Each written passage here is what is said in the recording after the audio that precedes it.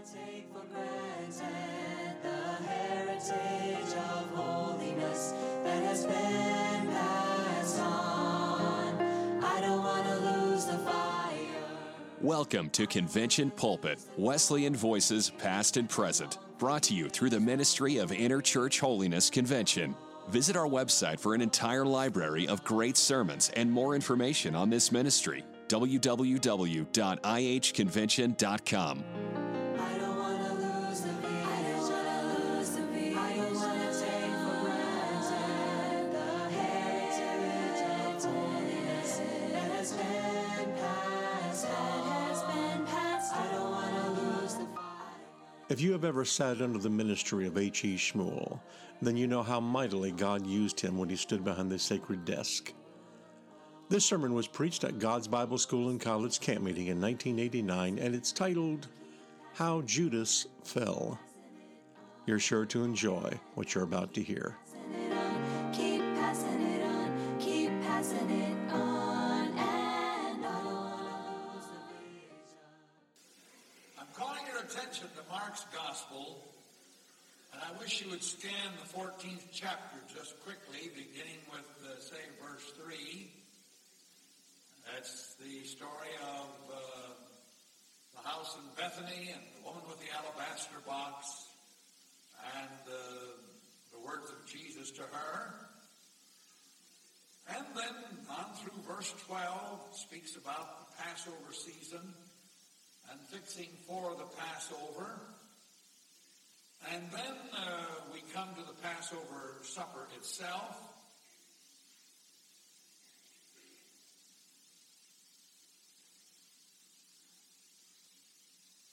And in the evening he cometh with the 12. And as they sat and did eat, Jesus said, Verily I say unto you, one of you which eateth with me shall betray me. And they began to be sorrowful, and to say unto him one by one, Is it I? Is it I? And he answered and said unto them, It is one of the 12 that dippeth with me in the dish. The Son of Man indeed goeth, as it is written of him, but woe to that man by whom the Son of Man is betrayed. Good were it for that man if he had never been born. And as they did eat, Jesus took bread, and he blessed it and brake it, and gave to them, and said, Take, eat. This is my body. He took the cup. And when he had given thanks, he gave it to them, and they all drank of it. And he said unto them, This is my blood of the New Testament, which is shed for many. Verily I say unto you, I will drink no more of the fruit of the vine until that day that I drink it new in the kingdom of God. And when they had sung an hymn, they went out into the Mount of Olives. I'd like to talk to us a while tonight from rather a somber theme.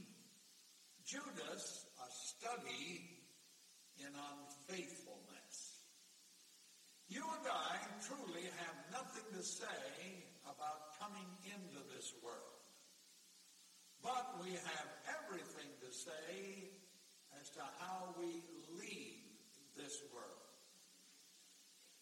And if somewhere in the course of life you have an encounter with Jesus Christ, and I trust you have, you may have a glorious exit from this world. If you have that encounter and make the wrong choice, or if after having made the right choice, change your mind, it can have the most serious of consequences. It would be better if you had never been born. There are a lot of theories about Judas, where he came from, who he may have been.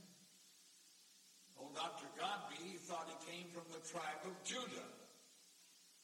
He speculated just a little and thought that he might have been a convert of John the Baptist.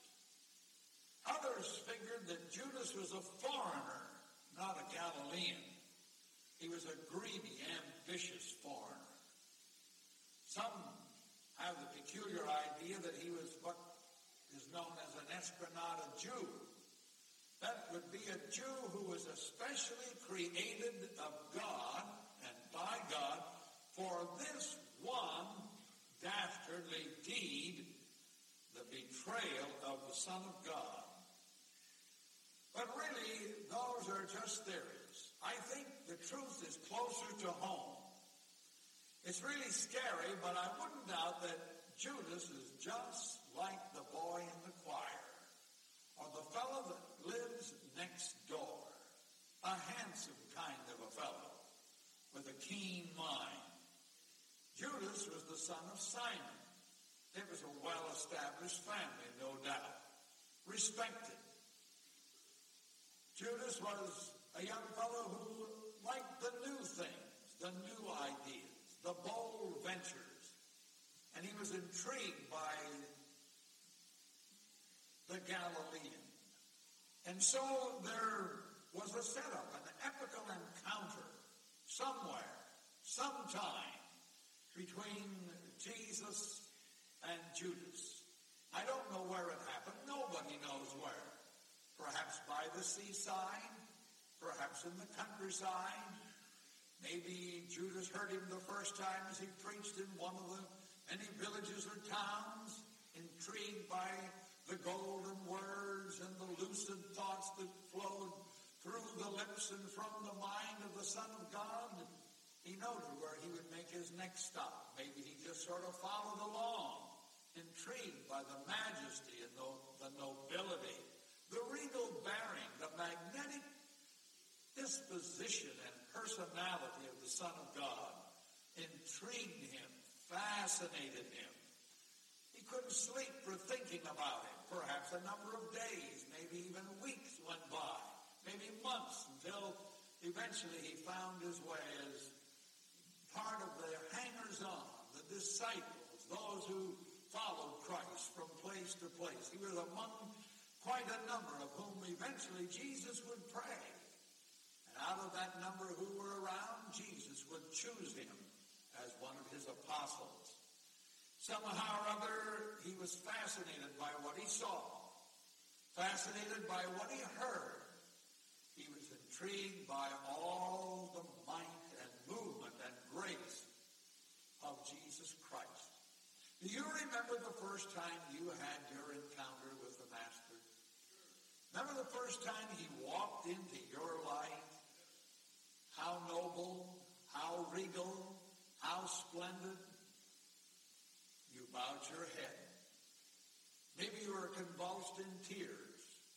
The inner areas of your life were just shattered. And you bowed to confess. You raised your head to worship. And you followed him ever since. And that's a very wonderful spot in your life. You can tell me right now where it was.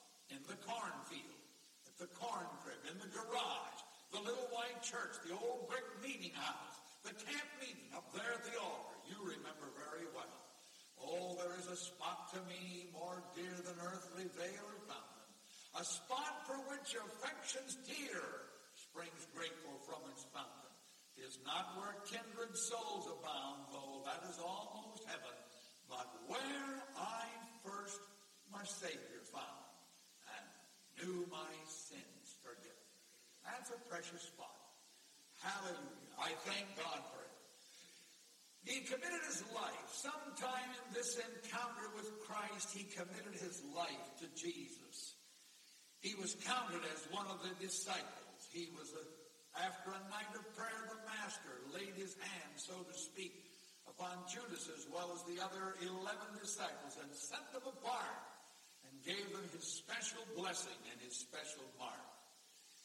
They gave to him their love and their loyalty and their worship. They sensed his power. He loved them, and they loved him. He was counted with the 70.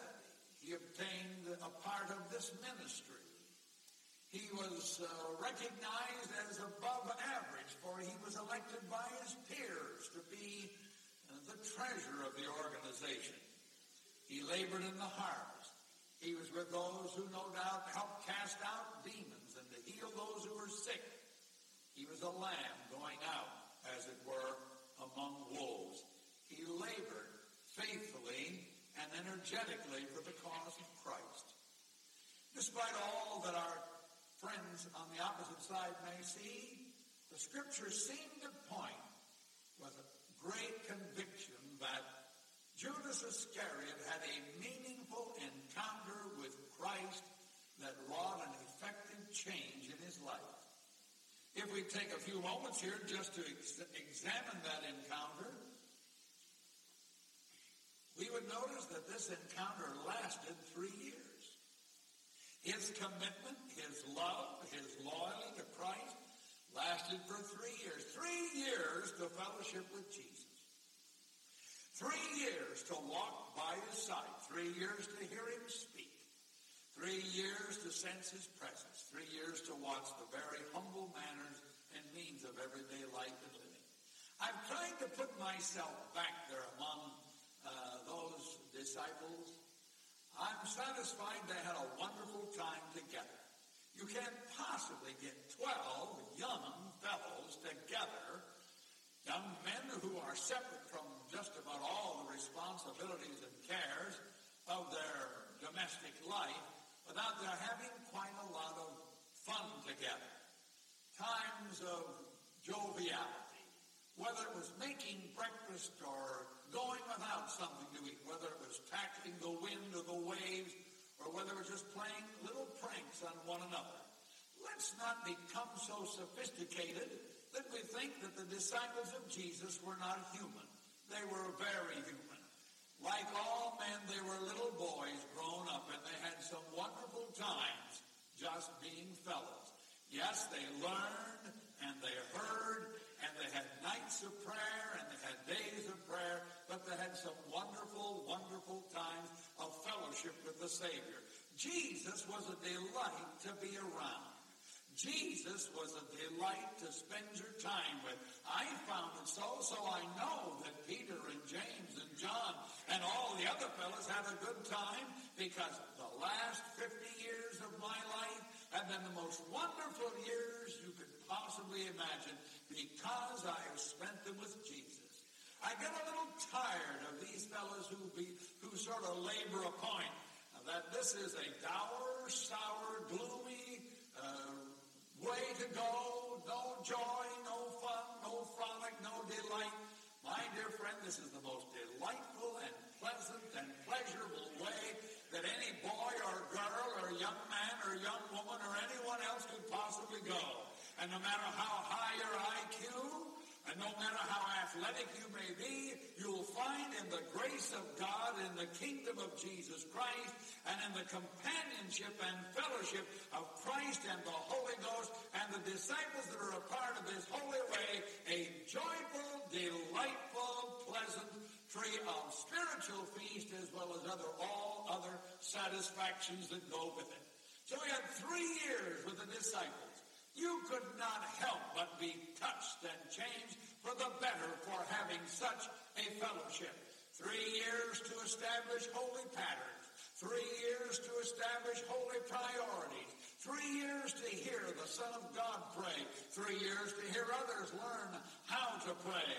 3 years of devotion. 3 years spending time alone. 3 times of walking dusty roads. 3 years to see miracles happen. 3 years to see unusual things come to pass. 3 years to see supernatural power demonstrated. 3 years to see love and compassion and thoughtfulness and carefulness, as well as cheerfulness manifested anywhere from the raising of a dead body to creating wine out of water at a wedding in the Cana of Galilee. They were truly wonderful years. And in that time, I believe the disciples not only grew in grace and they grew in the knowledge of the Lord, but I believe their love for Jesus Christ grew as well. But somewhere in this period, in the last year of his life, in maybe the last 8 months of the life of Christ, there was some change that began to take place in the mind, in the spirit, in the heart of Judas. And this change, as it was an inward change. It was inward long before it was outward. Somewhere, somehow, unseen to the other disciples, but known to Christ, there was a struggle going on for the soul of Judas. Satan was pulling, Satan was tugging, Satan was ever present, seeking to discourage, seeking to lead astray, seeking to pull down. And in this last year of which I speak, his mind was being challenged. More and more, the thoughts began to come to his mind and come to his thinking. He began to debate and discuss things and bat them back and forth like a ping pong ball on a table. His ideas would go back and forth in his mind. He began to challenge some of the priorities in the way that Christ followed and some of the patterns of devotions. Perhaps he began to question this matter of worship, which was very evident among the other disciples. Their worshipful attitude, their love, their lavish love for the Son of God. And he began to question the values that Christ had. Christ spoke so much of the things that are not seen, and he seemed to have so little time for the things that are seen. Because the things that are seen are temporal, and the things that are not seen are eternal. My friend, you and I need to be pretty careful about material things, as we heard in the message this morning. Materialism is the Balaam that leads so many of our movement away from lavish love to Christ. The love of money is the root of all evil, and so this lavish love will be sacrificed in his lust for silver. He wondered if Christ was really worthy of such love. Let's take a look at this little section here in Mark chapter 14 and this lesson concerning the breaking of the alabaster box. Mark 14 and verse 3. Here we notice that they're not in Bethany, in the house of Simon the leper, a woman having an alabaster box of ointment of spikenard, very precious. She brake the box and poured it upon his head. And there were some that had indignation within themselves and said, why was the waste of this ointment made?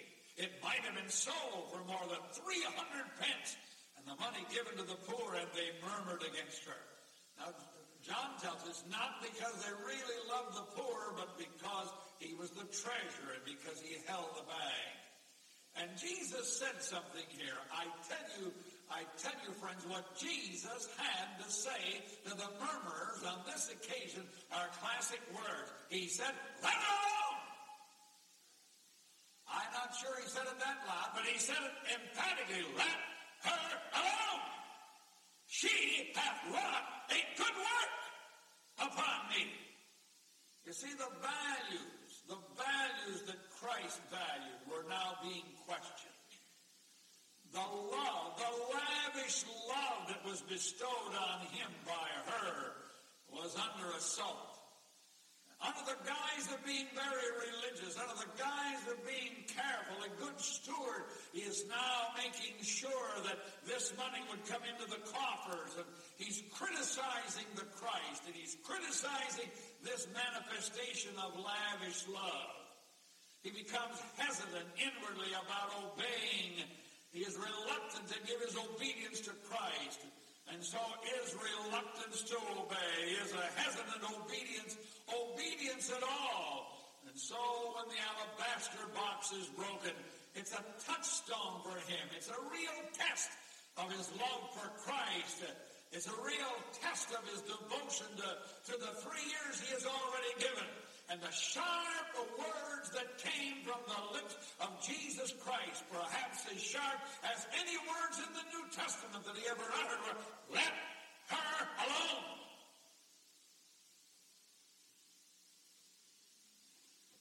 Let's think a little bit about this. Compromise and obedience is disobedience. Sin germinates when we no longer follow him in lavish love and obedience. Thy will be done in earth as it is in heaven. How is his will done in heaven? It's done instantaneously. It's done joyfully. It's done with alacrity. It's done with great delight. How are we to exercise the will of God in our life when we know what the will is? Having known the will of God, we are to wade in clear up to our eyebrows to the best of our ability. If he says go through the wall, it's not mine to question the wall. It is mine to head for the wall. It's his to make the hole. My job is to obey God, whether I think I can or not. Whether it's a restitution or whether it's a confession or whether it's a separation or whether it's a journey, whatever it may be, my job is to obey what I know to be the will of God. And when you become hesitant about obeying God on any point, whether it relates to dress, what you put on or what you take off, whether it relates to money, whether you spend it or whether you lay it aside or whether you give it in the offering here at the Bible school or to the mission project, when you begin to reluctantly examine a clear prompting of God's Spirit in your life, you need to check the level of your love in regard to the Master. And this is exactly what happened with poor Judas. This lavish expression of love, this lavish expression of worship, this lavish loyalty of quick obedience to Jesus Christ, this thing caused him to question the values that he was seeing. And somehow or other, in his own heart that was now unsettled, his heart that was no longer deeply in love, a heart no longer loyal to the Christ, a heart no longer deeply loyal to the Son of God, he now is looking furtively about, covertly looking about, seeking little things that show up here and there, reflect his inner lust and reflect his inner great. The change takes place slowly. We see people who make great changes in their appearance, people who one day were lavish in their obedience, lavish in their love for Christ. Their separation from the world was very evident. Not that they were peculiar or odd, but they were clean-cutly separated from the world and the flesh and the devil. You knew they belonged to God. You knew they belonged to the old-fashioned crowd. You knew they were a part of the old-fashioned way. These people who eventually separate themselves from the way, those eventually who separate themselves from Christ, do not do so overnight. It's a slow and a careful, subtle process, little by little, they themselves hardly recognizing what is happening to them. It's not a thing that is mentally calculated. They're not really setting out to go back. They actually are unaware of what's really taking place. And so, as our message this morning, one portion suggested this matter of our loving God. This lavish love is the key to our relationship to God and to Jesus Christ, our Lord and Savior. Friends, when you love him lavishly, there's no argument in your life. When you love him lavishly, there are no issues in your life. When you love him lavishly, there's no controversy between your altar and between his throne. The controversies arise when we no longer love him as we ought. The controversies arise when there are issues that are beginning to develop over which we are reluctant to grant and confess and acknowledge that we should and we ought to do.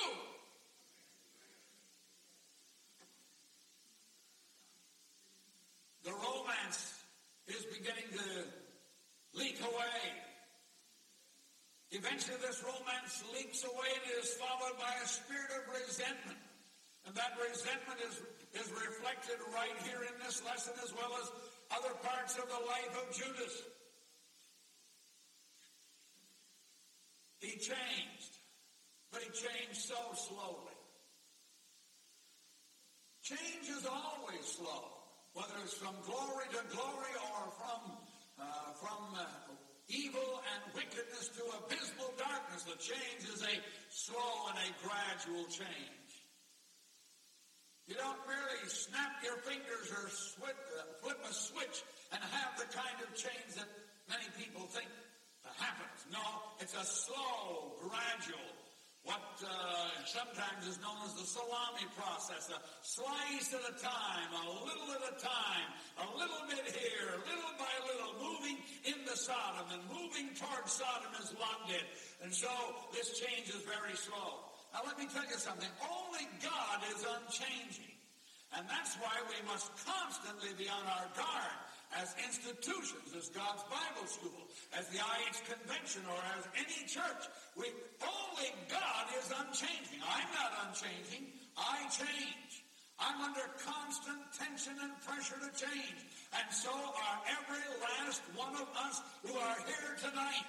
And my dear friends, for you and I to maintain a fixedness of relationship with God that is delightful to our soul and satisfying with Him, that keeps us from denial and from betrayal, we must do one thing. And that is, sir, we must love Jesus Christ lavishly. We must fix our gaze upon the Son of God and give Him quick and full and instantaneous obedience to whatsoever He saith unto you. We do it. Whether we understand it all or whether we do not understand it all. Christians, I made this little note before I came, Christians remain Christians and unchanged by the world and the flesh and the devil, only by their fixed gaze upon Jesus Christ, and only by pouring out lavish love and praise and ready obedience to Him daily. Amen. It's the only way you can do it. You fix your gaze upon Jesus Christ. You fix your gaze upon God. It's not the standards of the church, and it's not the standards of the denomination, and it's not what someone else has to say. If you and I are to maintain our love and our loyalty to Jesus Christ, despite the pressures of hell and the world and the compromise about us, we will only do it by fixing our gaze upon Christ and maintaining that fixedness in our mind. Beholding Him ever before us, keeping Him ever before us. And in so doing, we are sensitized to God, and we are sensitized to the evil about us, and we're aware of the world in which we live, and we have the Holy Son of God before our gaze and before our mind. And that's why we stress daily devotion. That's why we stress the house of God and its prayer meetings. That's why we stress the Word of God. We are constantly calling our people to the Word and to the centerpiece of the plan of redemption, Jesus Christ, because it's the only way we can keep ourselves from being torn apart by the world and the flesh and the devil and all the powers of compromise in the world. Amen. But He changed His mind about Christ and His purpose. He changed His mind about the values that Christ held and proclaimed. He changed His gaze from one of love and adoration to one of criticism and cryptic cynicism. He changed His direction. He changed the direction of His own interests. He became interested in silver instead of in the Savior. To Him, He became skeptical that Jesus was no king. He never would be a king. He looked frail.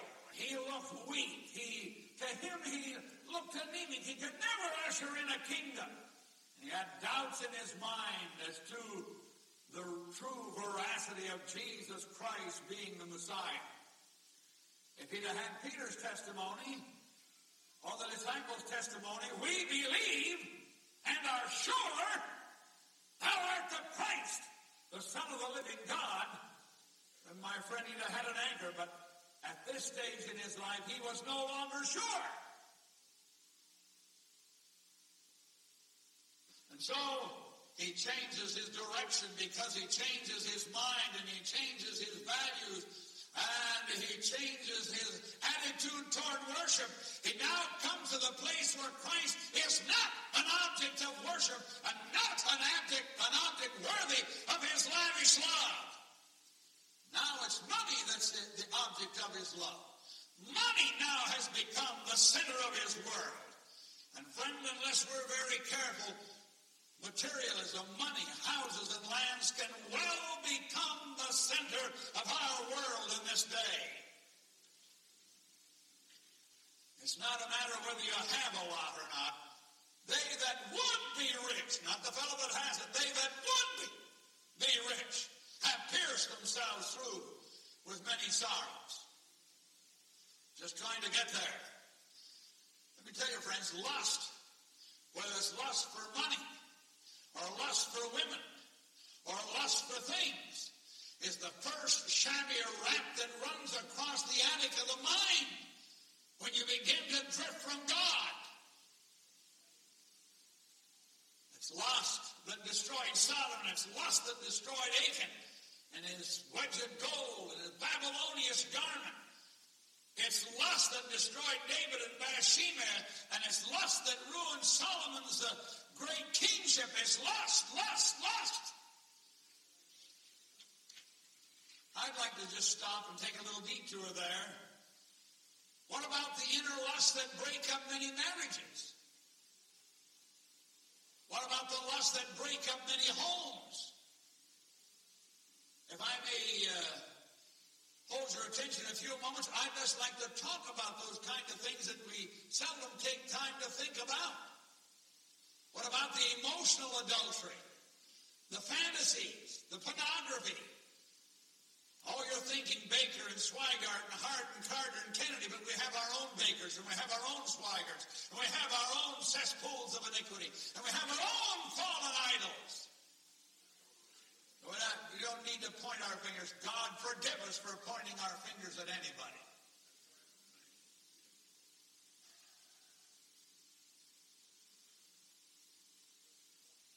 This is the plague, this matter of lust, sensuality. Sexuality in overdrive in our day, and sad to say, much of it in our movement. It's a sad statistic when we read that there's only 1.5 percentage points between broken homes and broken marriages, between evangelicals and the world in general. Apparently somewhere we as the church and the pastors and the ministers, we have failed to convey the true message of God as to what marriage is all about. The easy divorce and the easy attitude about divorce. It's shabby. It's shabby thinking. It's shabby preaching. It's a shabby theology. God abominates divorce. God abominates a shattered home.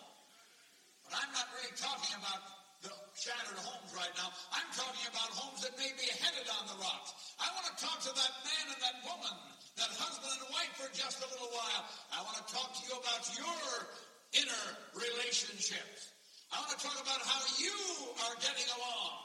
I want to talk about the lack of love in many of our homes where husbands and wives are in sad and sorry domestic relationships because there's no love there, because of quarreling and fighting and bickering and backbiting and sniping and problems, discipline problems over the children and money problems and domestic problems and in-law problems. And so, sad to say, many holiness homes and other homes as well are sort of armed camps. I stopped to talk with a fellow the other day who was having domestic problems, and he said, why we're just sort of passing like, they're like ships in the night. We don't even blink at each other. We just go rumbling through the house in our own way, doing our own thing.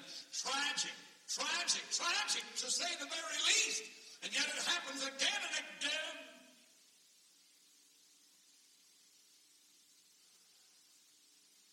What about your married love and your married life? Do you love one another? If there are problems in that relationship, let me read you something. The that may help us all. Here's a confession that a fellow was brave enough to write. Comes from Keith Drury, at that time General Secretary of the Youth of the Wesleyan Church. I appreciate his candidness. I appreciate his courage in stating this. It was published in the pages of the Wesleyan Methodist. He addressed this is only a portion of that letter. I thank God for that letter. I thank God for his openness. I wish some of the folks that have some of these backhanded remarks to make about some of the people in the old holiness churches would just sort of button up their lip for a while or zip up and somebody lock the thing and throw the key away. Amen. I was a Wesleyan for many, many years. I owe a deep debt of gratitude to the old Wesleyan church. I'm no longer a part of it, but I'm here to say this. That this letter faces up to, some people think, well, that letter was written just to face up to the awful mess in the church. This mess is not in the Wesleyan church anymore, and it's in the conservative movement anymore than it is right here in this crowd. Some time ago, I preached along this line, and at the close of the service, a young woman came down the center aisle and dressed in very fine, typical holiness, simplicity, carrying a baby. And she stood in the aisle and she said in tears, Brother Schmul, how can I keep this from happening again? Well, I had no idea. I didn't know her. Didn't know what she was talking about. I said, well, sister, what do you mean? She said, this, how can I keep this from happening again? Well, I said, would you mind explaining yourself? Well, she said, this baby I have, she said, is out of wedlock. And she went on just a little bit with her sad and sordid tale. Well, what can I do to see that this doesn't happen again? Well, my dear friend, there isn't any simple, easy way just except to lay down, thou shalt and thou shalt not.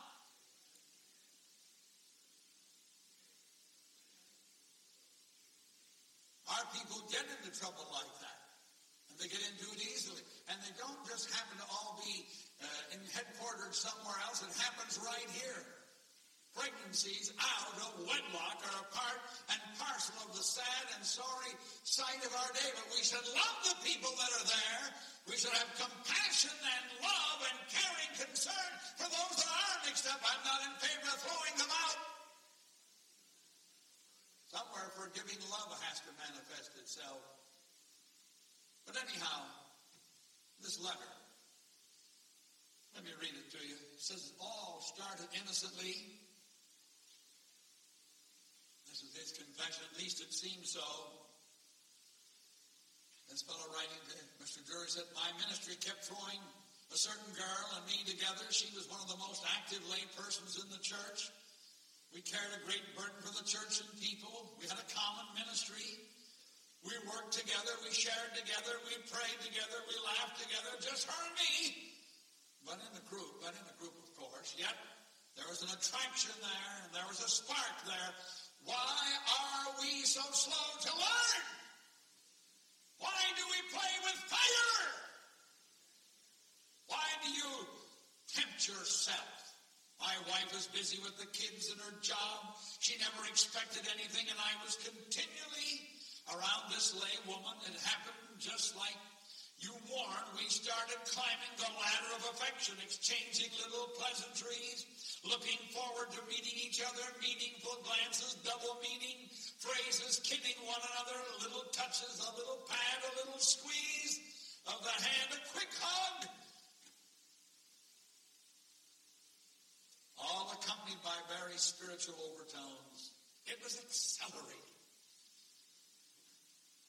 I'm not saying I wasn't guilty, just that sin had such a powerful attraction to me. I wanted more, and I was willing to risk everything to get it. So did she. Seemed like I was helplessly swept along by a torrent of desire. It was like I was a teenager again, free, going too far, and then repenting and preaching. And promising to do better and doing it again and preaching, and then just as quick, I was hungry, seeking more sin. Soon I quit resisting and was swept into outright adultery. And all this time I kept up my ministry. I don't don't think anyone really knew it. That's the scary part. One of the real scary things is how preachers can get messed up in stuff like this and carry on and administer the sacraments and stand behind the sacred desk and fight like a tiger before they surrender their credentials. Then it all came down to the crash. We got found out. My life's a shambles. My dreams were shattered. I lost my beautiful wife. I've lost my wonderful children. Oh, how I ache to be with them again. I've lost my ministry forever. What an ache to sit around in a service without being a part of it. It's gone. My future, my hopes, my dreams, my family, my reputation, my ministry is gone. The devil doesn't show you where the little temptations will lead you. The excitements and the delights and the powerful seductiveness of sin is fleeting. It all begins so innocently. Take a look at your marriage. Husbands and wives, take a look at the realm of fantasy you live in, the daydreaming you do, the kind of literature you're reading. If you got the abominable, not snowman, but television man in your home, you know what you're looking at. You know what you're following. You know how fantasy is leading you deeper and deeper. You know you're playing with fire. Maybe you're renting X-rated or videos. I don't know what's going on. I have no idea what you may be doing, but I know this, that my friend, you no longer have the lavish love for Jesus Christ you once had. There was a day when that was so an abomination to you. That's the last thing you would have spent your time with. But I had a young minister tell me, and a confession is also made in Moody Monthly, a young fellow that had a VCR, and I'm not preaching against VCRs as such. I'm talking about, after all, the VCR isn't any better than the character of the fellow that's got it. And he said, we started off getting little things for our children. And then he said, we got some things for just wife and I. And then she went away to her mother's, and while she was gone, I got something just for me. And he said, it's about midnight, and I was watching this, and he said, the Spirit of God spoke to me and said, what are you, the pastor of the First Baptist Church in such a town, what are you doing here before this thing, looking at that kind of trash? How did you get here? He got there little by little. He said, one day I had a lavish love for Christ. I loved him. I adored him. I preached and I poured out my soul and I visited and I called and my soul was on fire and we had a wonderful home life and a wonderful family life and we loved missions and we're pushing for God. But all of that, little by little, petered out down until here I am, alone in the house with my children asleep. And now, he sold it all. He threw it out. I'm sure it made poor junk. Begins innocently, a glance, a little chatter, a lingering talk, casual encounter that lasts a little long, a hunger to talk.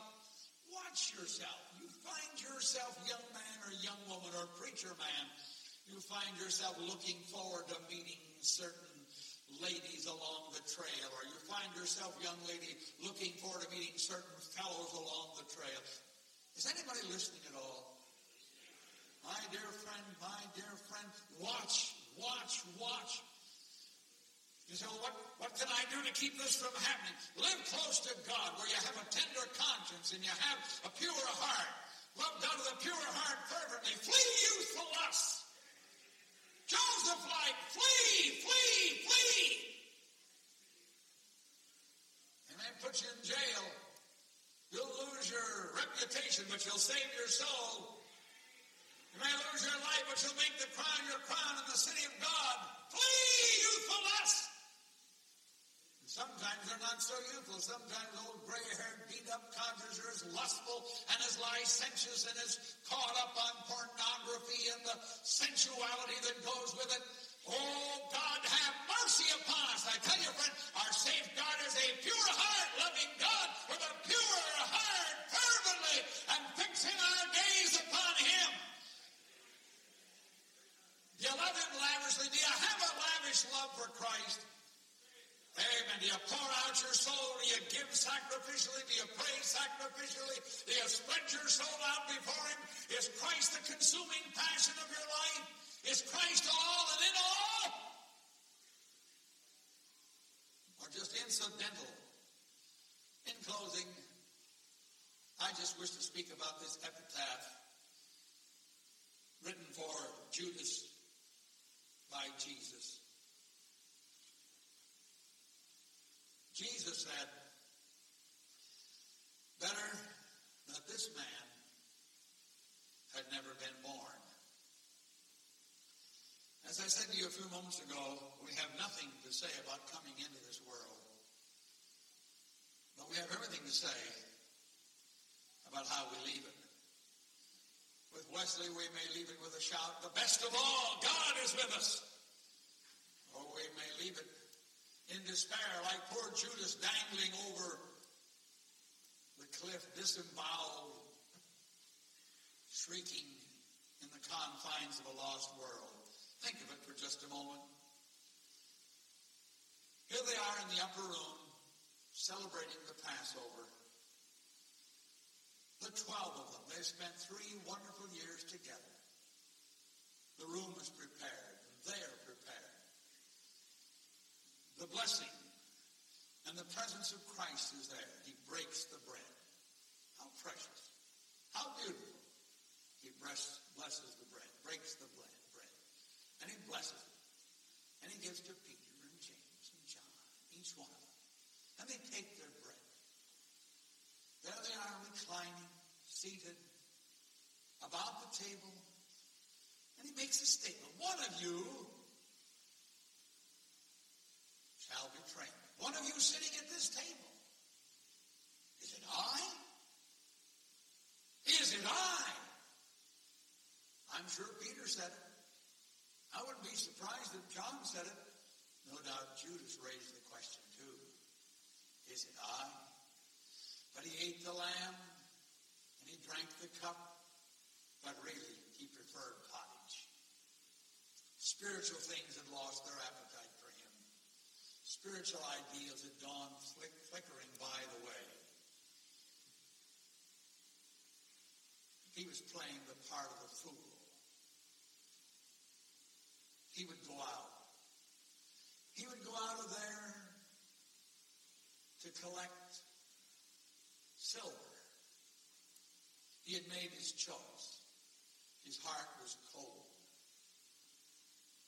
He would come back. He'd be back soon, but not to fellowship. He'd come back to plant the kiss of betrayal. He would come back and call him Rabboni, Master, and then embrace him, and that was the signal. And cruel hands out of the darkness of the night came to take him. But when they saw him standing, regal, noble, splendid, they fell at his feet as though they were dead. Who are you seeking? Someone lifts a timid head. We're seeking Jesus of Nazareth. Well, here I am. What do you want? We want, by this time perhaps they're on their feet, we want Jesus of Nazareth.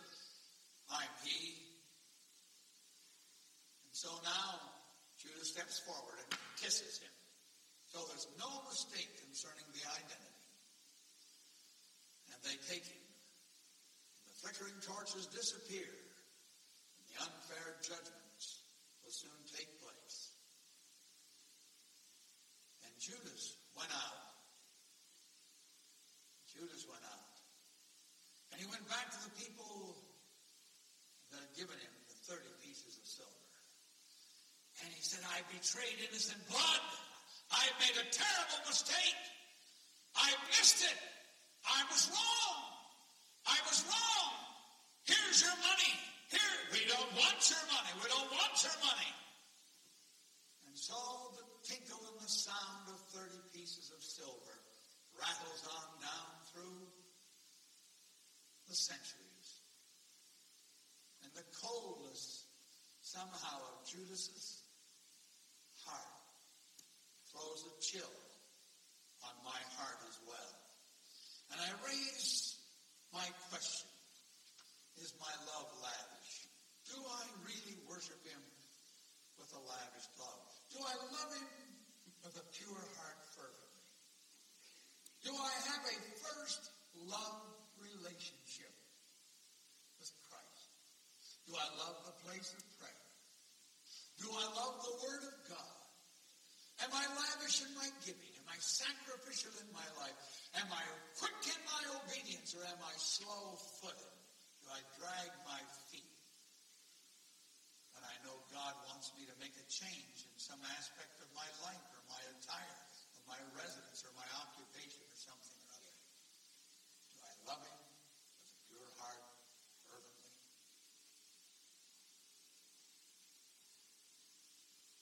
Shall we bow our heads?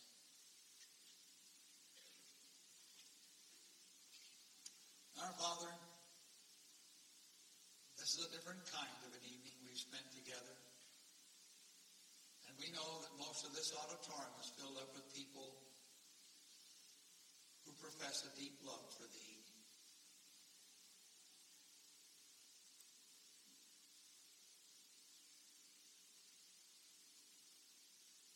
We know this is the question you asked Peter, lovest thou me more than thee? And tonight, as we come to the closing moments of this service, help us to search our hearts deeply. Do we love Thee with a lavish love? Do we love Thee with an obedience that's quick and speedy to flee, to do Thy bidding? Do we love the Lord our God with all our heart? Or are we in a grand deception, putting on a good front? Or could something good happen to our love? I wonder, while our heads are bowed, maybe just someone playing softly one of the instruments, just one person. I don't want to take for granted the heritage of holiness that has been passed on. I don't want to lose the fire. Thank you for listening to Convention Pulpit, a ministry of Interchurch Holiness Convention, featuring Wesleyan voices past and present. For more sermons or for more information, visit www.ihconvention.com. This ministry is made possible through the financial support of our listeners. You may give online at ihconvention.com or send your donation to IHC, Post Office Box 99, New Berlin, Pennsylvania, 17855, USA. Has been passed. I don't want to lose the fire. I don't want to lose the fire.